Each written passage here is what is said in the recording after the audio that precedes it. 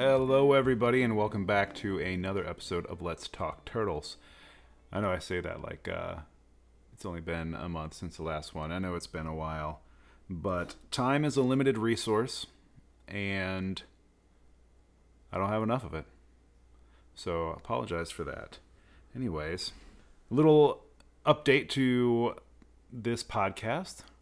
My lovely wife, Rebecca, is taking a break simply because, like I mentioned earlier, time is a limited resource. She is now working more. She's still the most talented water quality technician I've ever known. She's an absolute specialist.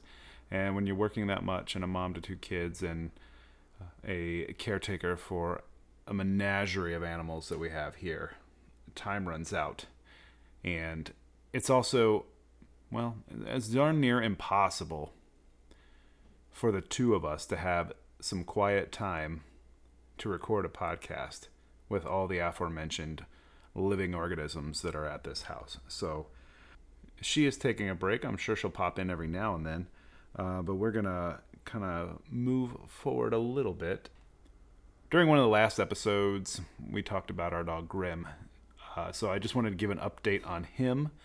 It's not a good update, so prepare yourselves, but Grim once again ate something, and it got caught in his digestive tract.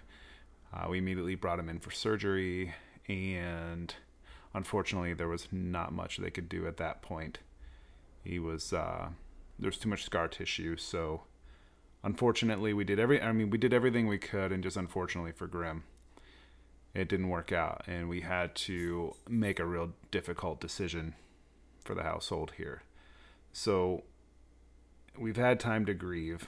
This was back in March. So yeah, that's one of those things with living animals is things don't always work out the way they're supposed to, and it can be unpredictable, and sometimes good things don't happen.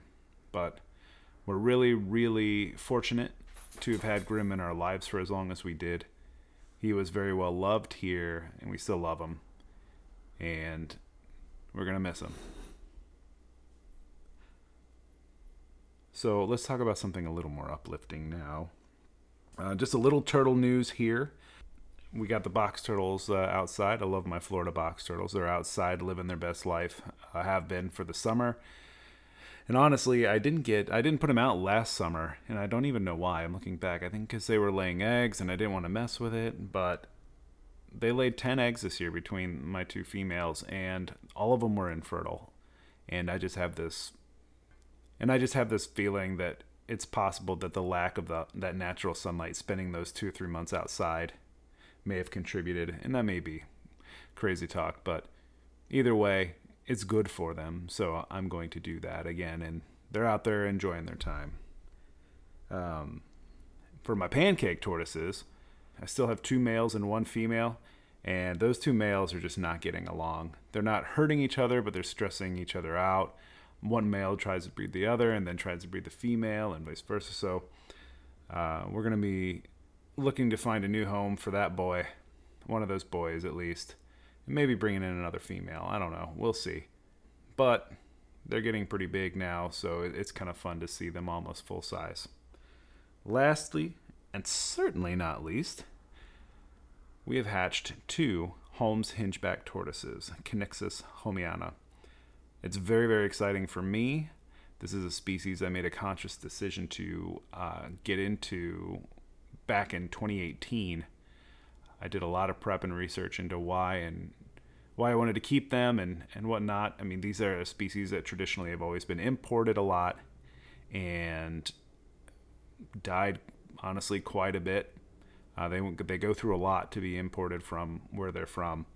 And it takes a long acclimation period for them to survive, and then even longer for them to thrive. So I have captive bred animals mostly, and a couple animals here on loan, but it was really, really exciting to see little tiny critically endangered tortoises hatch out of their shell and be another generation of captive bred animals. So that is very, very exciting. And they have really good genetics, and I'm excited to work with the Conyxus working group to find out if these are tortoises that should stay here with me for a while. I mean, they could stay here forever if they wanted to, but to see if there's someone out there who could use this bloodline to strengthen their group of Conyxis homiana. So we'll learn a little bit more about the Conyxis working group in this episode because we are doing our first interview.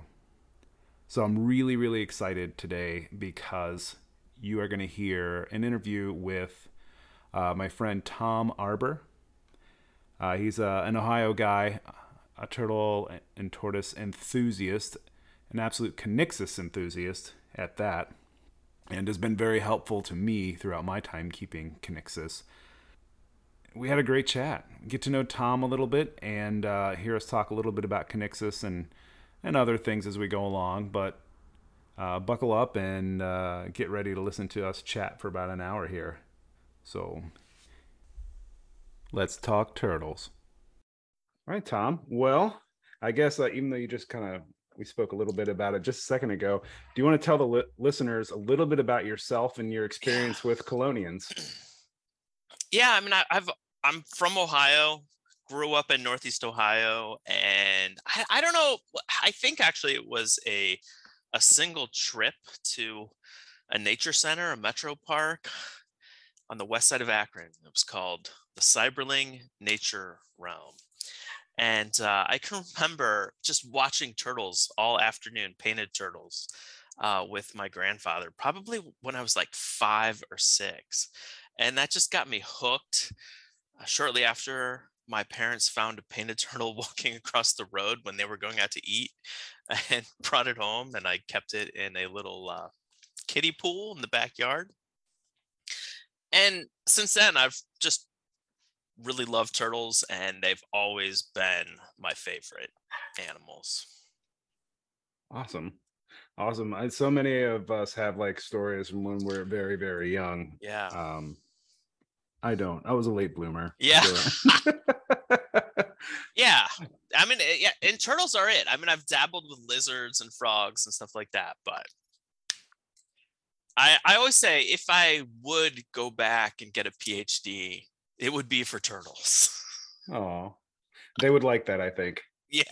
Yeah. So as far as I first met you, quotes, air quotes, yeah. through Facebook when I decided I don't know what it was. I just decided that I wanted to keep some Conyxis, and I ended up talking to Jeremy Thompson, and then that opened up a world of Conyxis people like you and David, and we started talking a little bit. So I started realizing that you are a big Conyxis head. Yeah. So what is it really about Conyxis that you love, and were they the first turtles that you kept after? I'm assuming there was some time where you didn't maybe keep animals, and then you're like, no, turtles need to be a part of my life. Yeah. I have continually kept them since 1999. I've had a Conyxis. I was mostly keeping aquatic turtles as a kid. Occasionally box turtles people would bring me, and I don't know, I just always thought there was something cool about tortoises. And there was this pet store on the west side of Akron called Two Turtles Pet Shop. So anybody in the Akron area, man, this was the place. And they had tortoises for sale. I'd never seen so many interesting different tortoises in this one enclosure. They had a pancake, the first time I ever saw a pancake. They had elongated, they had redfoot, they had yellowfoot, and they'd also have forest hingebacks. So the forest hingebacks were $50, and the pancake was, I don't know, $300 at the time, which was tons of money. And so I wanted a redfoot, I wanted an elongated, I wanted all of those awesome ones, but I could access the forest hingeback for $50, right? And that was the cheap tortoise. And so that's really how I got into keeping tortoises, just because they were the cheapest, and hingebacks were. And I couldn't keep them alive back then. I probably had 4 in high school. The Homianas, I didn't really know they were Conyxis Homiana at the time. And you just didn't know. We didn't have the information that we have now. You couldn't go online and see photos of where they're from, or um, access scientific journals like you can now. um, so it was pretty much just a crapshoot, right? Just sort of, maybe you could find something about them in a book, but I couldn't keep them alive. We didn't have good reptile vets, and eventually I stopped keeping them. Got more into lizards, and in 1999, I found a Bell's type hingeback in a local pet store. And that animal had been in captivity for a long time. It was established, it was really healthy. It was still only like $75. I bought that animal, and that was a what we now call the Western hingeback, Kinixis no Gui. And I had her for about 21 years. And really, that's what got me hooked on that species. And then just after I got her, the federal government banned the import of that species, along with leopard tortoises and sulcatas, in the year 2000. So I got two more animals just before that ban hit, and had those animals for like 20 years as my only reptiles, after having those tortoises and a bunch of other stuff. But I've had one Russian tortoise. That's it. Only Kinixis tortoises. I've had plenty of turtles over the years, but yeah. So they were the cheap tortoises. That's how I got into them. I like them because they're small, they're interesting, they eat lots of different foods. They're quite diverse. We're learning just how many species there are. Um, they're really unique and fascinating. Stay small, and they have a lot going for them. And especially now that we're producing captive bred animals, the sky's the limit. Yeah, they're my favorite genus of tortoises, or they're Oh, equal right there with box turtles, because I yeah, find them so analogous to each yeah, other. yeah, Um, let's see here. So you mentioned you mentioned they were $50, and yeah, this was a while ago. yeah, And even now, if you find them imported, yeah. they're $100, 100 which bucks. just kind of shows you what a lot of hobbyists think of the species. And Yeah, like that was one of the things that drew me to them. Is in the hobby, I see a lot of animals that are frequently imported and rarely bred. And is it because they can't, or is it difficult? And then I yeah, see, well, at the time it was Hingeback Tortoise Central, yeah, yeah, and now I like the title. I love the change, the two turtles Tom. yeah, And I just see, like, every time I click on something, like a short or something, there's another Kinixis hatching at two yeah, Toms turtles, or two turtle Toms. So yeah, how's it been thinking about having a real difficulty getting them to acclimate for sure, $50 tortoises to yeah, where you are now, where it's, I mean, yeah, I don't want to say it to, yeah, like, you're kind of like a Kinixis factory at this yeah, point. yeah. Um, it's, I think there's a lot of people that helped me get to that point, and organizations that have helped me, including the Turtle and Tortoise Preservation Group, and attending their annual meeting in 2019, and talking to so many people that had worked with difficult species, seeing what they do to produce, the level of detail you need to put into it, the time, the commitment, the observation of your animals to understand what they're doing, what their hormones are like, what their seasonal cycles are like. Having access to the research, Luca Lucelli from Italy, he's done a lot of work in the past 20 years on Kinixis, so you can actually read scientific papers about them in the wild, and then transfer that science into husbandry. So all of those things really kind of got me on that path. Um, Combined with a big life change, I professional life change. I was um, working for the Ohio Department of Natural Resources. My primary job was to manage the state nature preserves in Ohio, do administrative stuff in Columbus. I was all over the place. Oh, rare natural systems, across the state. And that was a great job. I loved it, absolutely. But I sort of reached a level where I couldn't grow anymore. And so I switched over to working in a trails position, and more money, more stress, but I wasn't doing stuff with nature. I'm like, man, what could I do that's totally different, not like what I was doing before, but would still be along the lines of conservation, combine my love of turtles, and hey, I have these pets essentially that I've had for 20 years. So you put that all together, an email to Dave Mifsud, who says, I'm in Africa right now studying Conyxis, uh, with Jeremy at the time.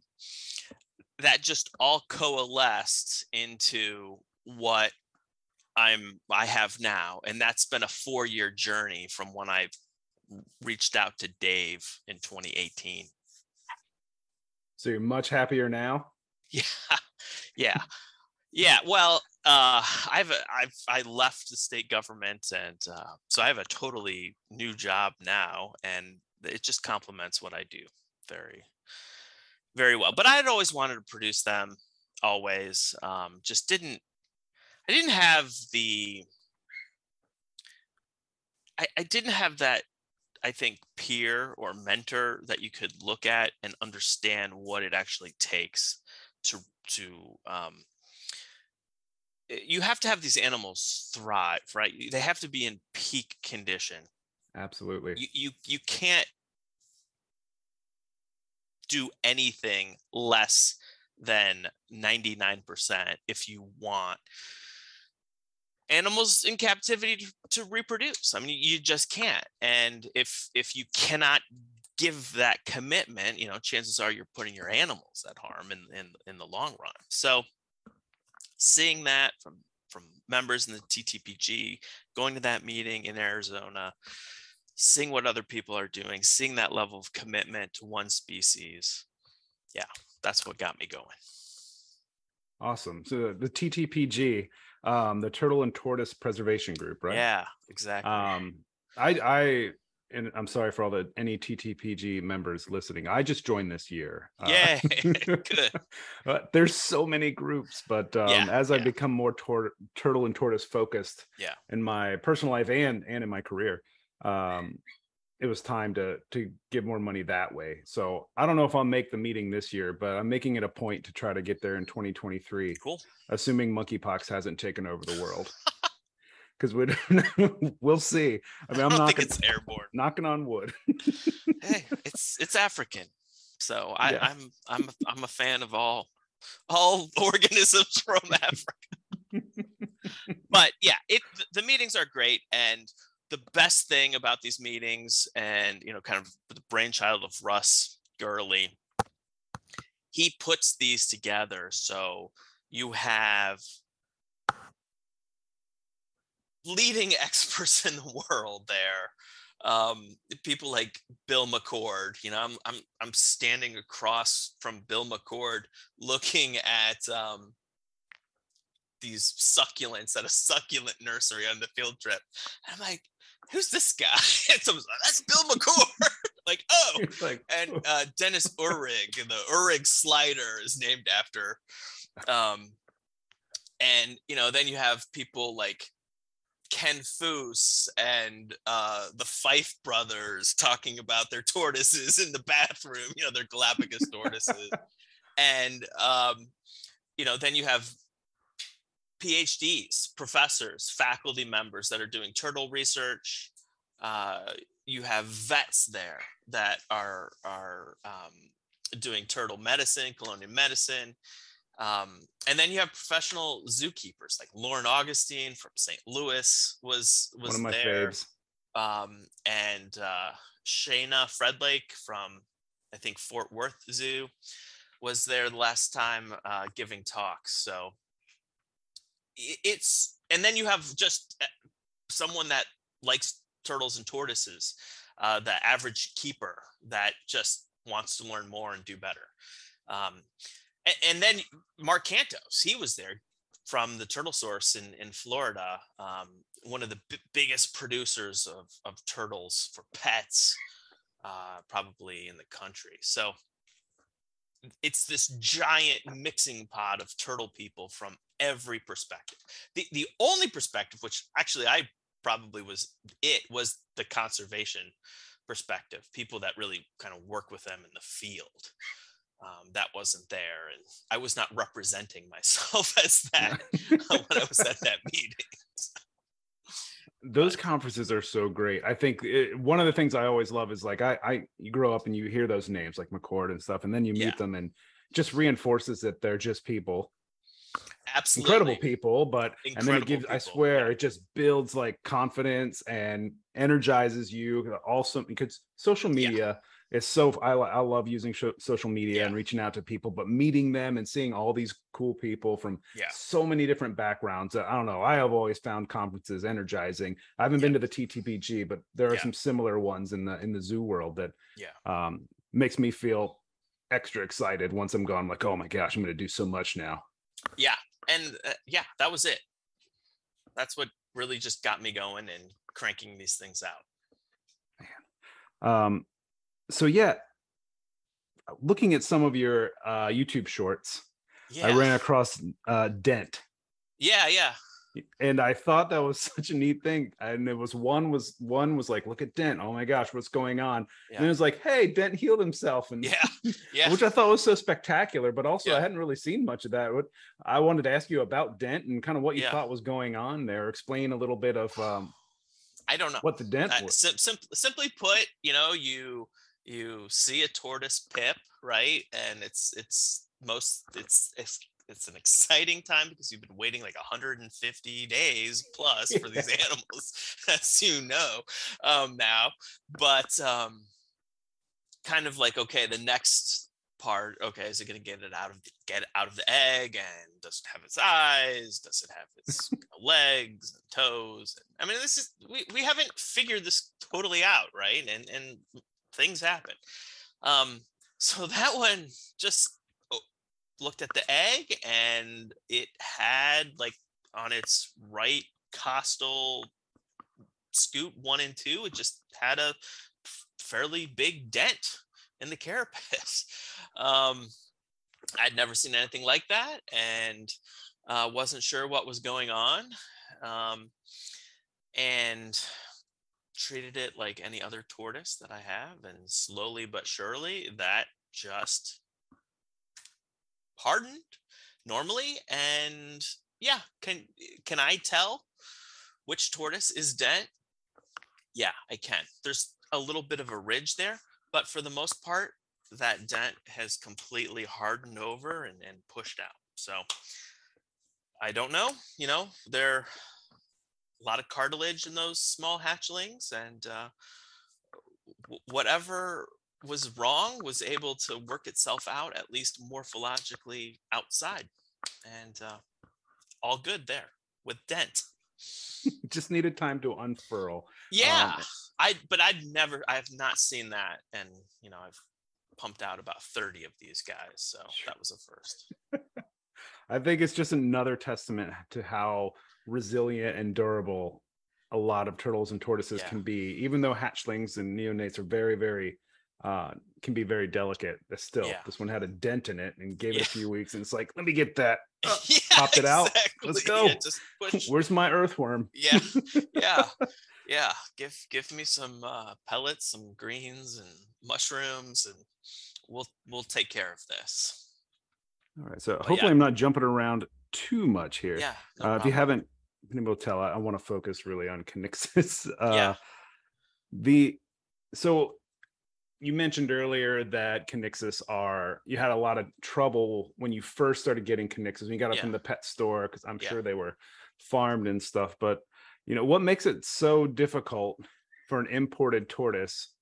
And now, would you consider captive bred Connexus homiana or any Connexus really a decent beginner tortoise species for a Sure. keeper?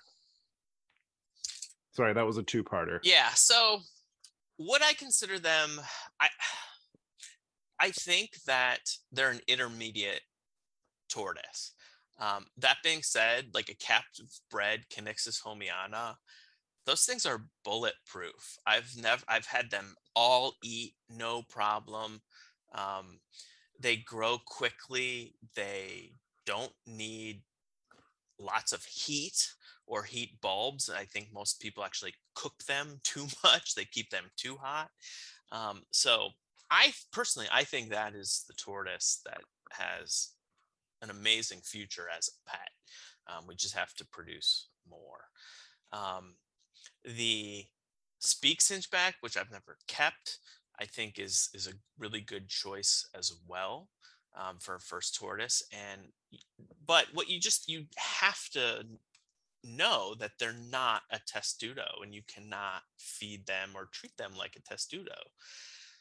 And they eat live animals like earthworms, pill bugs, anything else they can find crawling around the forest floor, in addition to mushrooms, slugs, and I feed my squash. In nature, they probably will eat any fruit that they can get. There just isn't a lot of fruit laying around. Um, so that's what you need to know, that they're different. So if you have no experience with tortoises and learn what Conyxus need, that's almost actually better than if you say have a Russian tortoise and you take care of a Russian tortoise and then get a Conyxus. Because if you treat your Conyxus like your Russian tortoise, you're not going to fare very well. I think that's a really, really good point you just made there. Because that's what when I was first looking into Conyxus, that's what I saw a lot of people trying to do. Yeah. They've had a pancake tortoise or they've had Russian tortoises, these more grazing kind of grassland tortoises. Yeah. And they weren't prepared for, again, I keep referring back to a box turtle because they seem to be cooler, and have a much more omnivorous diet than even I imagined. So mine will pick through a lot of the greens and stuff and leave those there and take the mushrooms and the worms and occasional mouse parts. Yeah, I think more than anything, when I look at iNaturalist, when I read the research, these tortoises live in either the woods or thickets of woody plants. So there's not like testudo walking around in shrublands, places like that, where you have seasonal rains, annual plants, they germinate, flush really quick. You have this lush growth. Those tortoises eat that. You just don't have that in woodland habitats. So they're eating worms, they're eating bugs, and they'll go out, especially the Western hingebacks and the savanna types, even though they're really forest types. They just live in the woods in the savannas. They're going out and eating some plants. But like a homiana, there's no soft, fleshy plants growing on the forest floor in Africa. It's too dark for anything to grow that they could reach. So yeah, they're eating mushrooms, they're eating bugs, they're eating slugs, they're eating fish that wash up on the side of a creek. Road or carrion, they'd eat roadkill, they'd eat feces. So I call, like, the homianas are like the garbage trucks of the African forest. They just kind of go around and eat whatever organic stuff they can find. I think very different from what a testudo does. I think you nailed it there again. They just, man, the captive red ones seem to be bulletproof, and they eat stuff you wouldn't think. I recently fed some quail chicks to them, just to see it, just offered, just curious. Didn't hesitate. From across their holding space, it just came right over and just started going to town. They're just I call them very metal. They're metal tortoises. Oh yeah, that's cool. Yeah, I mean, you can just imagine that in the African forest, the West African forest. I mean, there's tons of birds and everything, and not every baby chick makes it out, right? Maybe it dies in the nest. The mother pushes it out. It falls to the floor. Tortoise walks around. Oh, there's some carrion I can eat. Gobble, gobble, gobble. They're generalists. They generally eat everything. Yeah, they're scavengers. And I think what we're learning, you'll see these pictures of aldabras or videos of aldabras killing birds and things like that. Tortoises are scavengers.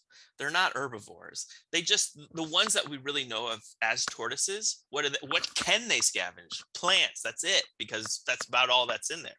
But when these forest tortoises, live in really high productive ecosystems, they're like, I don't want to eat plants. I'm going to eat like dead stuff.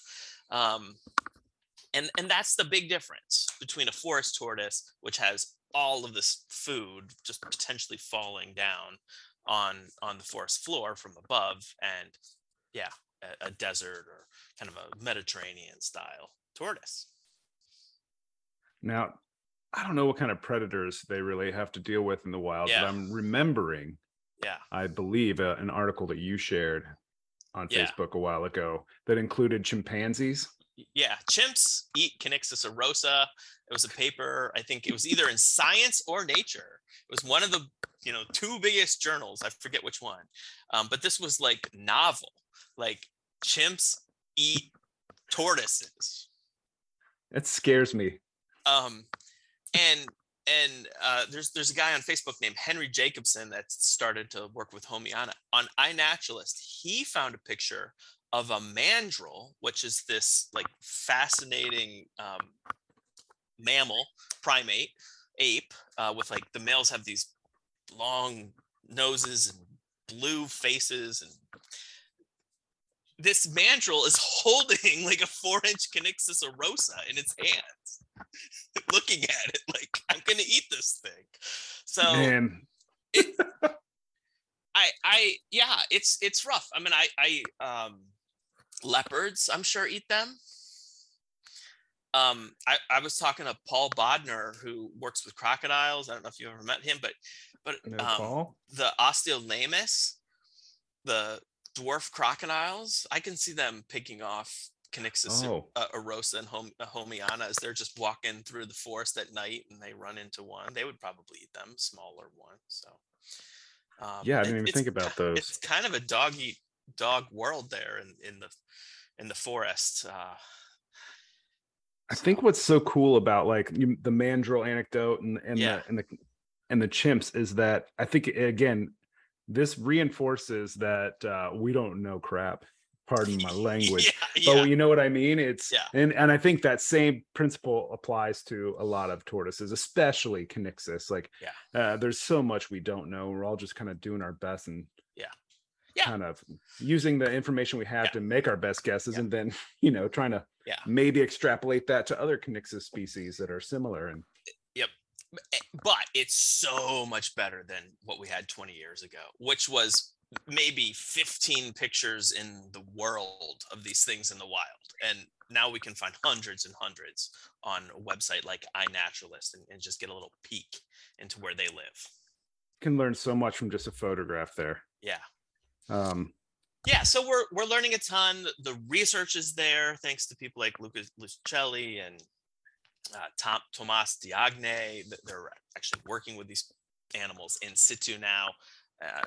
2000 is about when they started publishing their work. So nobody knew anything about these animals in the 90s. You can see.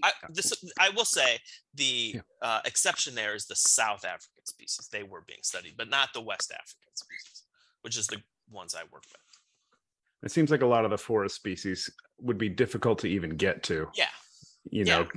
Given not only just the terrain, but also geopolitical borders and things like that. So and just recently, I think you saw IUCN. I say recently, this was in the last 3 years, where the Homiana they have them listed as critically endangered now due to some recent assessments that they were able to do. Before that, they hadn't done an assessment since like the late 90s. It was actually in the fall that they elevated it. To sorry, this was really recent. It was really recent. So David Mifsud, who is one of the founders of the Conyxis Working Group, and we know Dave mutually. About a decade ago, he was part of a working group to assess the different species of Conyxis, and they recommended it to be critically endangered with the Turtle and Tortoise Working Group. of IUCN. But for whatever reason, like a decade, they sat on that and finally just upgraded them. But Conyxus homiana, um, they're extremely endangered in the wild. Nobody believes that. That has seen hundreds, if not thousands, come in every year for the past 40 years.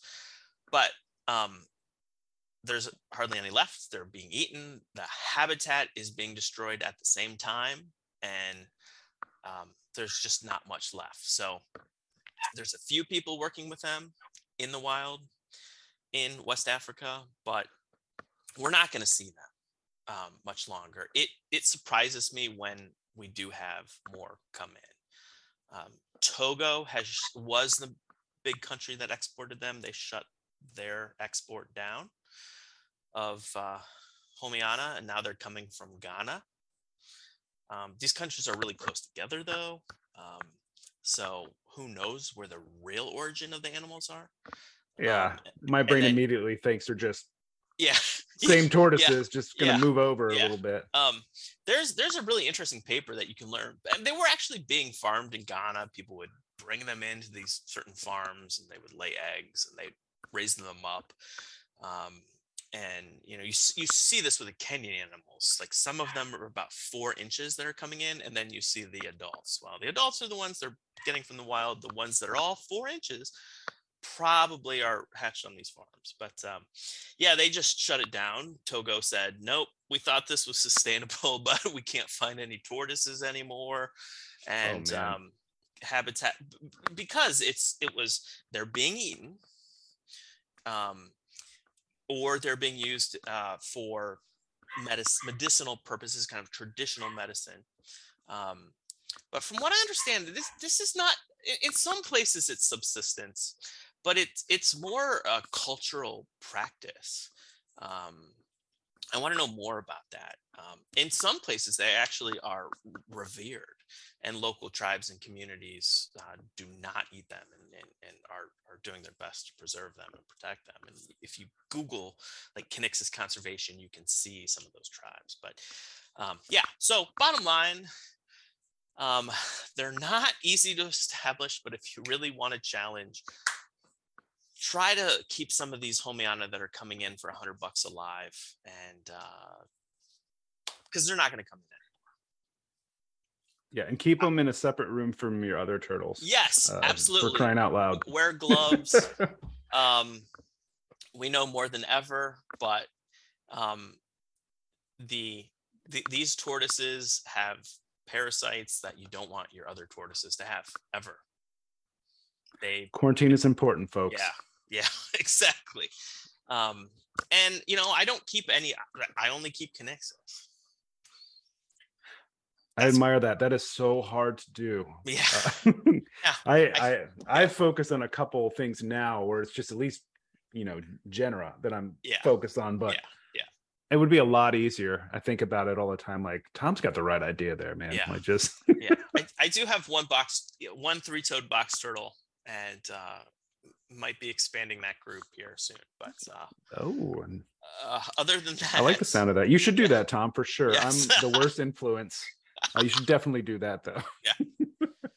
Yeah. Well, we're working on that. So, but keeping it to an animal that's very similar to what I already keep, and a species that I can keep outside primarily, away from the Conyxus. So love it. I'm a big fan of box turtles too. Yeah. So again, the worst thing to say. I'm thinking about getting more. I'm like, you have to. Yeah. Absolutely. Yeah. But it comes back to that forest analogy. Both of these species live in the forest, and for us here in the United States that have never been to Africa, don't really understand it, that's the best analogy, because it's a forest tortoise. The box turtle is a scavenger. It's going to eat fruit it finds. It's going to eat a little baby dead bird. It's going to eat some baby mice it finds squirreled away in a nest. It's going to eat carrion. It's going to eat worms, bugs. It will eat probably dandelion greens and other vegetable type plant matter when it can. So it's very similar species. And I don't make that analogy a lot because I'm not a box turtle guy per se. So I feel like I need to be a box turtle guy to make that analogy. Again, you should, Tom. Yes, yes, yes, yes, yes. It just the way, like the cooler temperatures, their diet, Yeah, the hinge, like the they have hinge. just an Yep. opposite kind of, Yeah, it's like catty corner hinge from yeah, a box turtle. yeah. Everything just reminds me of them. And then one of the biggest surprises I've discovered with box turtles over the last 3 or 4 years is probably how aquatic almost all the different species of box turtles are. Yeah, Far more exactly. than I ever thought. Yeah. I keep Florida box turtles. Yeah. I think I got a bunch from David. Yeah. He's a turtle dealer, a friend, Yeah. right? Yes. But I'm Jordan Donini down at Yeah. Southwest Florida State or whatever. He's Yeah. doing a lot of research on Florida box Yeah. turtles, and he's found them like feet underwater, radio awesome. tracking them, just Yeah. hanging out. Like so, and that's Florida box turtles, so a little different, Yeah. but I think they like really, really damp conditions, and it's Mhm. kind of proving that with a lot of box turtles. I wonder if you would see that in the Erosa and the Homiana as well, where they yeah. are very close. They're riparian tortoises, and Yeah. they like that cool breeze. It kind of brings that temperature down, wet leaf litter and things like that. And that's why they're adapted to lower light, Yeah. maybe dappled sunlight. And I think that, do you think that would be a reasonable extrapolation almost? Or Well, for sure. And if you read the habitat descriptions, even for Conyxus nogui, which is the savanna type, that's the western, it'll say marshes, and it'll just be like this real quick blurb, like forests, marshes, like marshes. Like, have you ever seen I don't know, a desert tortoise being described living in a marsh? So that's a yeah, marsh hingeback tortoise. yeah. I think there are these massive peatlands in the Congo that we're just now discovering. Even I have a feeling those things are loaded with Conyxus erosa. Um, so um, Kenan Harkin has a great video where he looks at hingebacks at Ty Park's Iguanaland facility, and they go in there. Have you seen that video? I did see this one. Okay, I did so see this one. He's Yeah, pulling them out of the water. yes, Like it's essentially a wetland in the enclosure. So everybody thinks they're from Africa. I can keep them in Florida, really, really hot. No, they just go in the water down there to keep cool, just like we go in the water in Florida. We either go down there to get in the ocean or get in the pool. So are the forest hingebacks. love it. Thinking of marsh hingeback tortoises. Yeah. How different that would sound than forest hingeback tortoise. Yeah. And what a name can make you believe and kind of lead you. Yeah. Yeah, absolutely. And Savannah has done that for Nogui and Specchii. Although Specchii, that's a pretty significant savanna. Like Kruger National Park is the perfect spot if you want to know where Speaks live. Look at pictures of Kruger National Park. They're all over that park. I love with the lions. Yeah, I love lions, but I don't want to be near them. Mammals that are larger than me really freak me out. So there's either a video or a picture of the Speaks hingeback walking around a lion. I've seen that too. Yeah, you probably posted it on Facebook or someone did. And yeah, those are the two. The hingeback group is probably one of my most frequented groups on Facebook, and then the Conyxus keepers and things like that. As well as, I guess that leads me right into I like the Conyxus working group. Yeah. Now, you're a heavy part of that. Yeah. Along with some other folks. I don't know if you want to say a little bit about that, because I think it's such a cool situation. So what this is a group of people that are working with Conyxus, and we're collaborating, and we have a lot of different ideas. It's been challenging for us kind of leading it to implement some of those ideas because we're so focused on taking care of our own animals and hatching those animals. But the goal would be to manage stud books for four species: the Homiana, the Nogui, the Erosa, and the Speaks, and coordinate, work together. We're starting to produce F2 animals now, and we need to understand who's related to who. There are only AZA stud books for Erosa and Homiana. I don't think the Erosa one is active. I don't believe it is. So, No. Saul, now I know who's in charge of it. It's Saul Power at the Columbus Zoo. But there's not many Arosa in captive AZA zoos. The Homiana stud book, that there are several Homiana in AZA facilities. So just kind of filling those gaps and working together to make sure that we're placing animals when animals come up.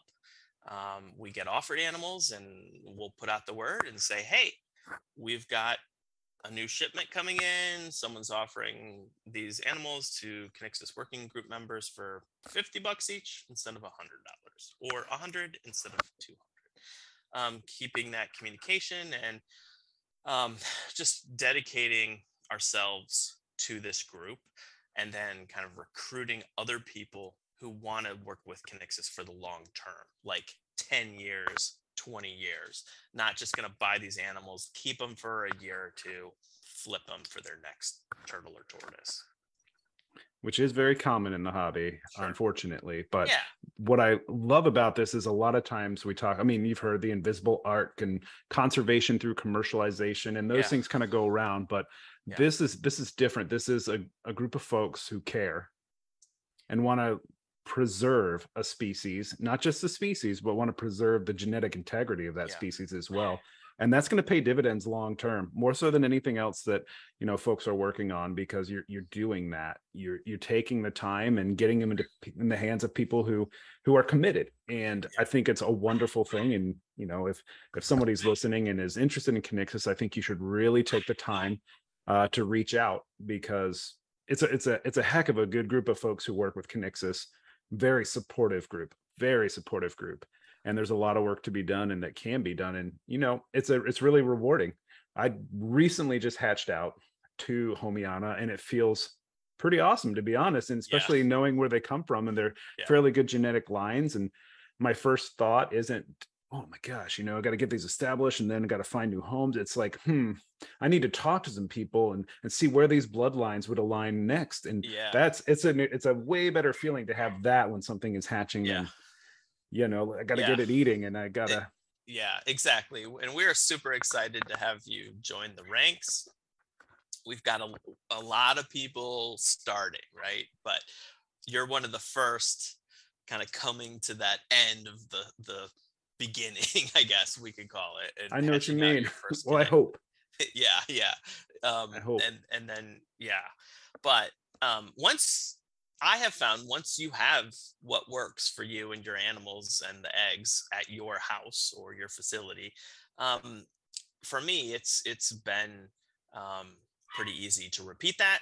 Even, you know, my family, we moved in May of 2021, and, you know, I had my husbandry numbers and thresholds all written down, knew exactly what I needed to replicate in the new space, and was able to do that, and have had no drop off in production. So once you figure it out, I think you're just going to keep going and pumping them out. I think consistency is crucial. Yeah. Great point. For Kinexus in particular. I think tortoises tend to be stubborn, but Kinexus, for whatever reason, they hate change.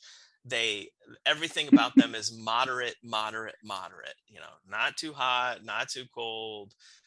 Don't change my enclosure, or else I won't eat for a month. I mean, they can be like that. You know, like I've shipped animals to people, and they're like, it's been 2 weeks, these haven't eaten. I'm like, they'll eat. And sure enough, I'm like, well, how about give it the same exact food on a white paper plate and try that? Because that's how I fed them. And sure enough, they ate right away. So they're persnickety, but that's what makes them fun, because it gives them personality. Yeah, I think they're persnickety until they're not. Yeah.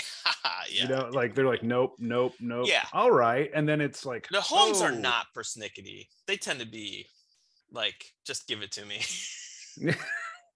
Just leave it on the plate. Just I got it. Yep. I got it. Just leave me alone for about 5 minutes, and then I'll take over. But all right. So I think we've established pretty well that you're fond of Kinexus. Yeah. I also really enjoy watching your YouTube channel. Thanks.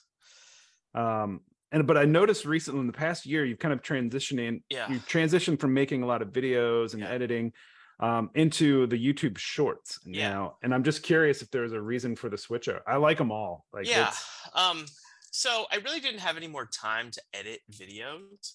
I would find myself shooting footage and just couldn't edit it, simply because my time is spent taking care of animals. So when I had that output, when the channel started, I have all kinds of videos about setting up enclosures, um, introducing animals together, incubating eggs, working with ones that just aren't responding, et cetera, et cetera. And then um, December 1st, 2019, I had my first animals drop.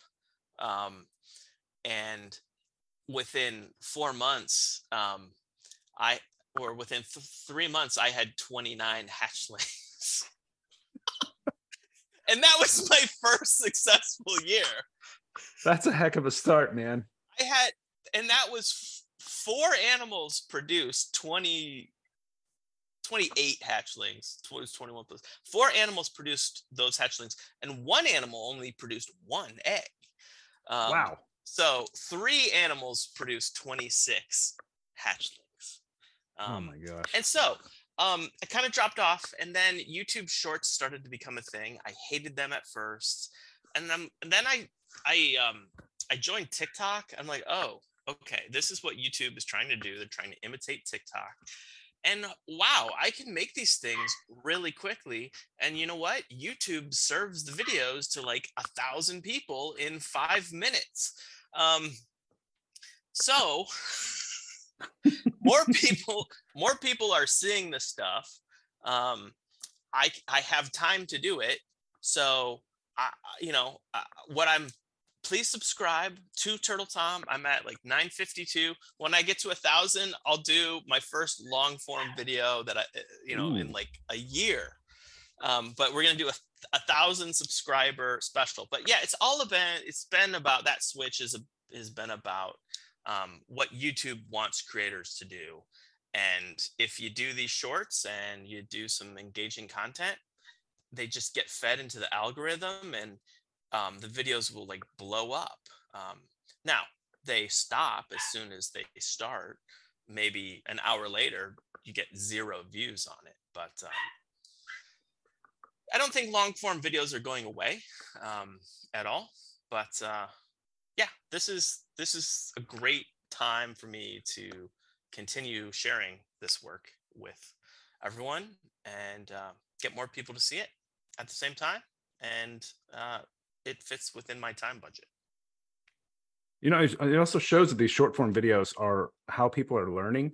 I recently just read an article that most of the young folks today are using TikTok as 40% of this now generation of kids are using TikTok as a search engine instead of Google. Oh wow. And so these short, like, it's just the impact that these short videos and the information that you've got loaded in a lot of yours is really impactful. And especially with a species like Conyxus, for people who are interested.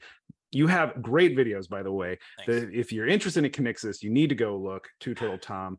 And everything we've talked about today is very likely found in all those videos, including acclimating tortoises and what works and what not. And then it's entertaining and informative all at the same time.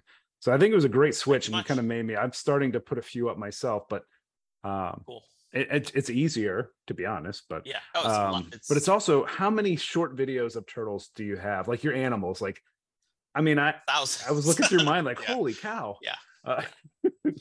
What's so interesting is that this is a return to what YouTube was in 2006, which was you get out your little flip camera and put a 30-second video up. It's a return to the beginning, strangely. One thing I really like about your content, not just the turtle stuff, is that your family's involved. You always and I love that. My family, they're kind of into the reptile stuff. Turtles definitely open them up. Like they were Yeah. a lot more involved at that Yeah. point. Yeah. But it's tough to get them as involved as I see yours. And I was just curious, like, was it difficult to capture their interest, or were they just Um, naturally like, let's do this? yeah. Because it's just so energizing. So they watch YouTube, and my kid. So Kenan Harkin and Camp Kenan, I saw my kids watching that one day, and I'm like, what is this? Like, I need to stop watching this, because if I don't, in 5 years, I'm gonna be like doing my own YouTube channel and have 40 tortoises in my basement. But I think the kids just were like, oh, dad's doing YouTube, like that's cool. I'd like to be in those videos. And I let them. I never push them, or like I'll ask, like, hey, can you film for me today? Nah, not really. Or I'll say, hey, do you want to be in this video, or do you want to film for me, and kind of give them the choice. So, or do you want to go play Rocket League some more? Yeah. Yeah. So what's fascinating is that my oldest, he is very interested in the emotional health and well-being of the animals, forming these very close bonds. My middle child loves to scape, builds the enclosures, and in a month is ready to go on to the new animal. Uh, and my daughter, she just, I feel guilty because she's learned so much from watching Kratz Creatures on TV, and I'm like, I feel bad that Barton and Chris Pratt have taught my child more about nature than I have. But she's a natural teacher, and she just loves to narrate what's going on. So they all have their own little interests, and that's what I try to pick up on and nurture. Yeah, you gotta love it. I think again, it's not, I'm not necessarily correlating it to like the TTPG conference, but it's that energy boost, when your kids are into like your passion, even a little bit, it's like, hey, I'm ready. Let's do some more. Yeah. And for me doing this, I was not going to do this if it wasn't something we could all do together in some way. Because that's not just your escape. Yeah, the escape room would not be successful. And having lots of turtles and tortoises is sometimes stressful on the family. And I think anybody that ever has been to a turtle and tortoise preservation group meeting, you'll meet some people that have experienced that and then needed to downsize their collection significantly. So, if there's not an emotional involvement with the whole family, then I would feel like I was cheating my kids and family in some way. So I'm just glad that they find their own interests in it. I think that's very well said, Tom. Thank you. All right. Well, that's really, that's all the questions I had for you today. Is there anything, do you have any questions for me, or? I don't know. I know, I just turned it on you. Yeah. No, it's all right. Yeah, I'm super excited for you with hatching these Homiana. Now, do you have separate bloodlines? Or are you keeping your animals together? I was curious about that. For the, excuse me, the male of so I've got 3 more eggs hatching. One is a sibling to the 2 that I just hatched, like full on sibling, and the other 2 are from a different pair. Okay. So I've got a male on loan from Jeremy. We did a loan swap. I loaned out some spec eye to him. Yeah. And that one he bred to a female, I think a 2014 captive bred female from David Mifsud. Yeah. And that's the ones that are hatched. And then I've also got that same male bred with a 2015 Dwight Lawson line female that's on loan from Michael Ogle. Okay. And I have 2 eggs incubating still. They're probably like maybe 45, 60 days away from hatching. Yeah. So See, once that happens, I'm going to reach out to folks and just be like, I reach out to Jeremy and Michael and and see like, hey, where do these want to get placed? I mean, I don't want to, knock on wood. I don't want to jinx the other 3 eggs hatching. But there's no reason. Once they go, they're. I've only had 1 egg not hatch, and it was my fault because I pulled it from the box when we were going on vacation. I did not want it to eat perlite, and that was not a good idea. So I will never do that again. But unless the egg cracks or something like that, once they get to 120 days, they're gonna hatch. So now that's exciting. Yeah, Tyler. I haven't talked to Tyler Brooks in a while, but he set that big group up of Homiana. Kurt Edwards was working with Homiana, but he does not work with those animals anymore. But there's really not that many people producing Homianas, even though it feels like there should be, or there are. I mean, Jeremy and me, and now you, I think, are the only 3 people that I know that have produced them. I mean, there might this year, there might be some sleepers out there. I'm sure there are that people just not in the community. But man, I mean, we have the real opportunity to work on Homiana, and as many people we can get, the better, because they're going to be a $500 or $1,000 tortoise in a decade is my. Oh my gosh. And it's going to destroy everything though. Yeah, I know. It'll be a godsend and a burden and a curse. But I put it in monetary value because just by saying that alone, we can understand what the implications are of that. But it's coming, as soon as they're not being imported anymore, 3 years after nobody's bought them at all, and they come on the market, and they see our videos and what we're doing, people are going to want them. So it's a great species to work with. I've thoroughly loved working with them. They've been fun, and like you said, when borders are closed, they're closed. Yep. And that'll happen. It's just a matter of in Togo, not if, it's when. Yeah, it happened in Togo. So we're at a good time. But they need our help. They all need our help, but especially Homiana. Now I'm pumped. I need to go sell some snakes and and get rid of them and make more turtle space. Do you want some snakes, Tom? I'd love to have one of those black rats, those albinos, because that's the one snake that I've owned, was an albino black rat snake for about, I don't know, 5, 6, 7 years in college and high school. And but my wife she has a true phobia of rodents. Oh. Yeah, not snakes. That was a twist I didn't see coming right there, Tom. But rodents. Yeah. So what about birds? Birds are fine. We don't have any birds though. Rat snake love to eat. I feed a lot of mine, chicks and quail. Yeah. Now,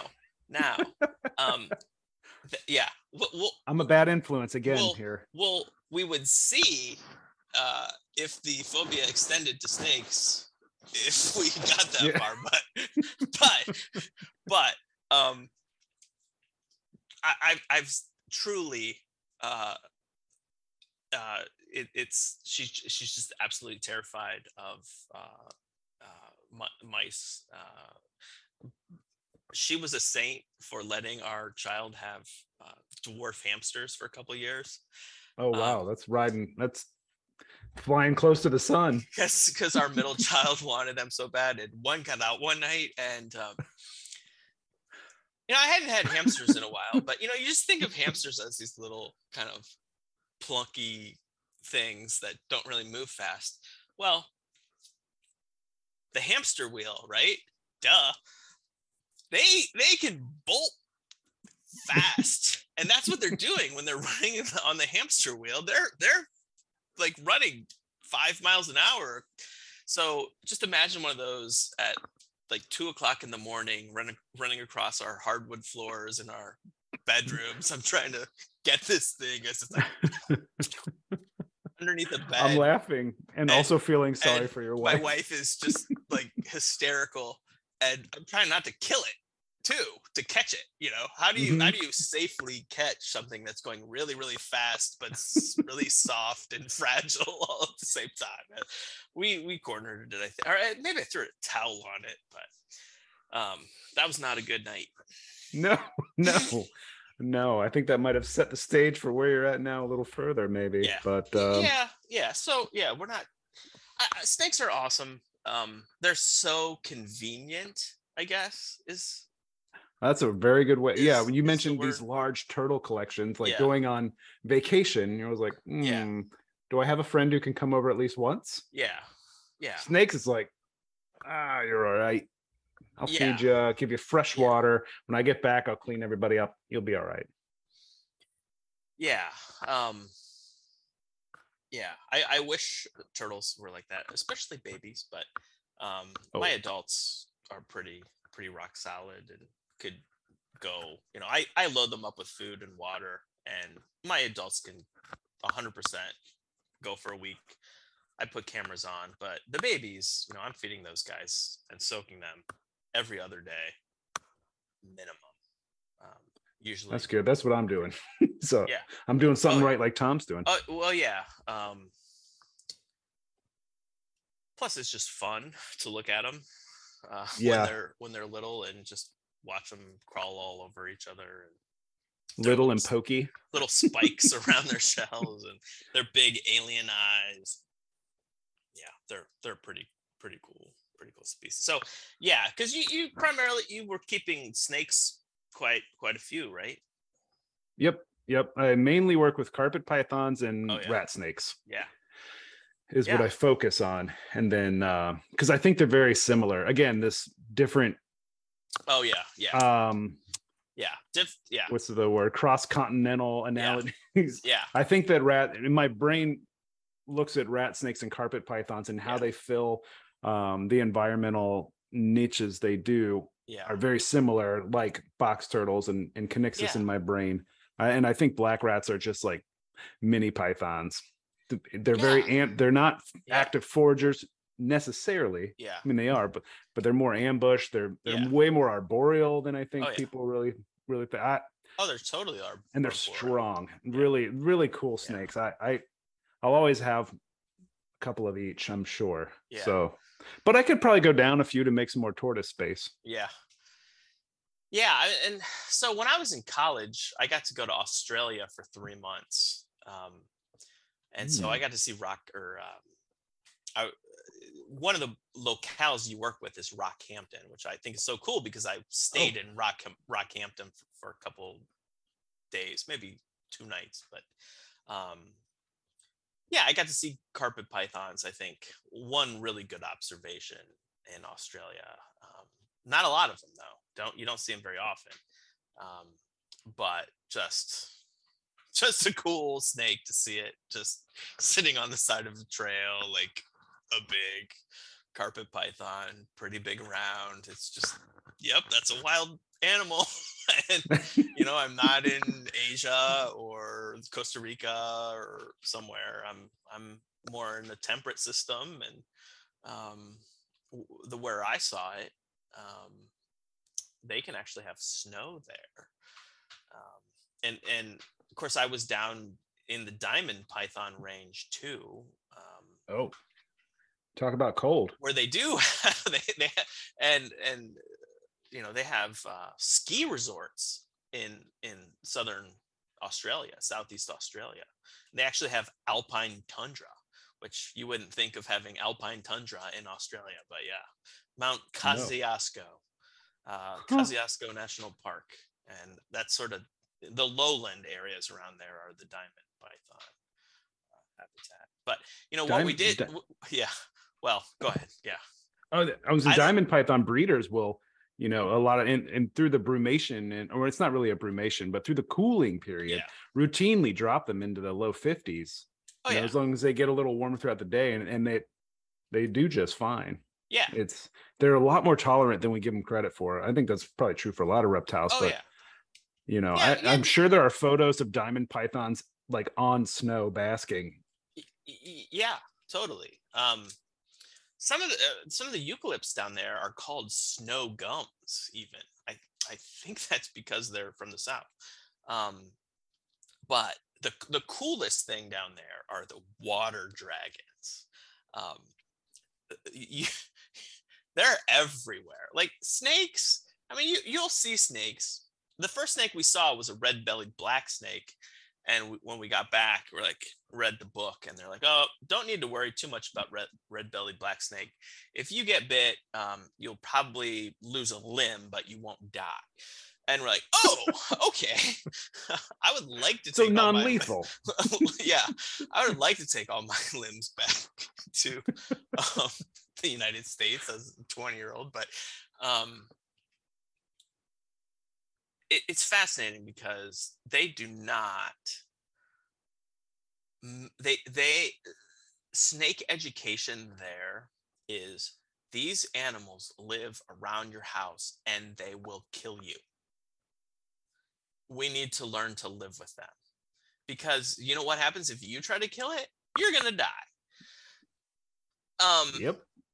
And so I will never forget this snake educator that was giving a presentation. I felt like a, spy or something like that. But Australia Day in Canberra, that's their 4th of July. They've got this big canvas ring, and he's bringing out like tiger snakes and taipans and just letting them crawl. And we're like looking in, and I mean, they take snakes so seriously down there, and they have such a respect for the animals, and they live with them. And so they're not killing them; they're respecting them, and it's just a whole different culture surrounding snakes compared to our venomous snake culture traditionally in this country.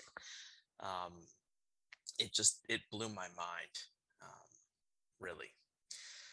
A lot of cool stuff there, but no tortoises.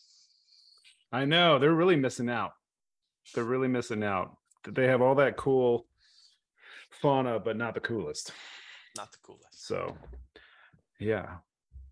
Well, shoot, Tom, it's been real. I've had a blast. Awesome information, awesome conversation. Thank you so much for coming and talking. And yeah, maybe we'll talk some more in some future episodes. Sounds good. All right. Thank you guys so much for tuning in. That was a wonderful conversation I had with my pal, Tom Arbour. Always love talking turtles with folks, especially Conyxus. So there's a lot of great information in there, a lot of good conversation. Tom's a really interesting and fun fella. So Tom, again, thank you for taking time out of your Sunday to sit down and talk with me about turtles on the interwebs here. So everyone else, thank you so much. And hopefully we'll see you soon on another episode of Let's Talk Turtles. Thank you so much.